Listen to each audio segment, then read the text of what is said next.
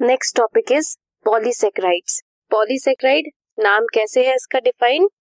Saccharide means sugar and poly means many या फिर multiple. बहुत सारी शुगर मॉइटीज कंबाइन करके क्या बनाती है? पॉलीसेक्राइड्स बनाती हैं। It is another class of macromolecules. Macromolecules क्या थे? जिनका साइज 1000 डाल्टन से बड़ा था एंड वो एसिड इनसॉल्युबल फ्रैक्शन में मिले थे। Polysaccharide long chains of sugars होती हैं। वो मोनोसैकेराइड्स की बनी होती है, मींस सिंगल सैकेराइड या फिर शुगर यूनिट्स की बनी होती हैं। इसलिए मोनोसैकेराइड्स क्या हुए? बिल्डिंग ब्लॉक्स हुए ऑफ पॉलीसेक्राइड्स।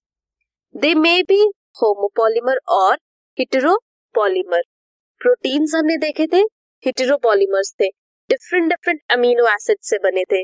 बट शुगर के केस में वो डिफरेंट शुगर की मोइटीज से भी बना हो सकता है या फिर सेम मोइटी से भी बना हो सकता है। मींस एक ही शुगर, एक ही मोनोसैकेराइड मल्टीपल टाइम रिपीट करके पॉलीसेक्राइड बना सकती है या फिर डिफरेंट शुगर्स कंबाइन करके कोई पॉलीसेक्राइड बनाती है।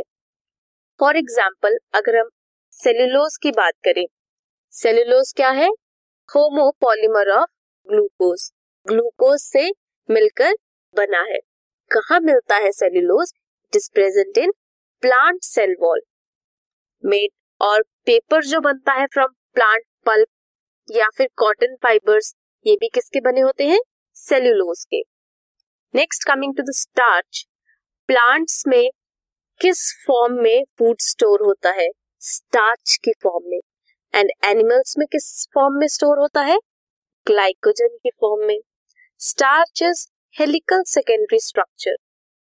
ग्लाइकोजन का जो स्ट्रक्चर है उसके राइट एंड को रिड्यूसिंग एंड बोलते हैं एंड लेफ्ट एंड को नॉन रिड्यूसिंग एंड बोलते हैं।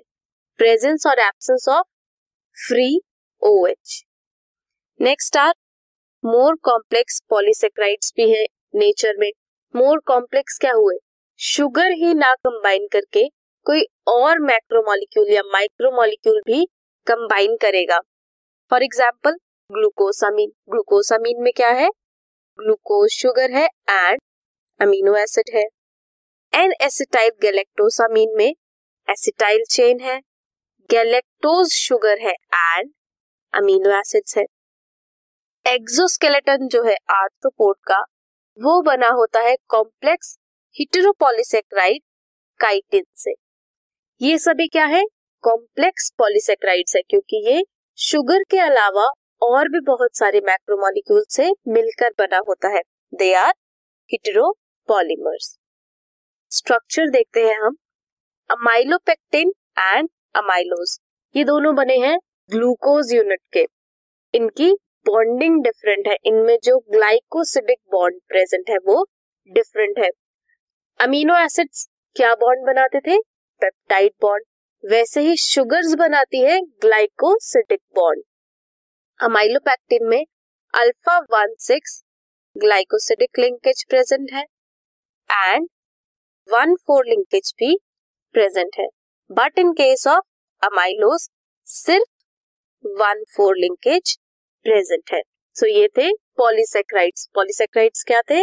शुगर यूनिट्स की combination, means polymer of monosaccharides को पॉलीसेक्राइड्स बोलते हैं। कॉम्प्लेक्स भी हो सकते हैं। अगर शुगर के साथ साथ और भी मैक्रोमोलिक्यूल्स कंबाइन करें तो वो क्या बनाते हैं? हेटेरोपॉलीमर्स या फिर डिफरेंट या फिर कॉम्प्लेक्स पॉलीसेकेराइड्स, मींस शुगर और बाकी मॉलिक्यूल्स भी। सेम शुगर भी हो सकती है और अगर डिफरेंट शुगर भी हो तो उन्हें भी हेटेरोपॉलीसेकेराइड बोलेंगे। कॉम्प्लेक्स पॉलीसेकेराइड में क्या क्या आ गए? शुगर और बाकी सारे मैक्रोमोलिक्यूल्स और भी प्रेजेंट हो सकते हैं along with sugar moiety. So ये था polysaccharides. This podcast is brought to you by Hubhopper and Shiksha Abhiyan. अगर आपको ये पॉडकास्ट पसंद आया तो प्लीज़ लाइक, शेयर और सब्सक्राइब करें और वीडियो क्लासेस के लिए शिक्षा अभियान के YouTube चैनल पर जाएं।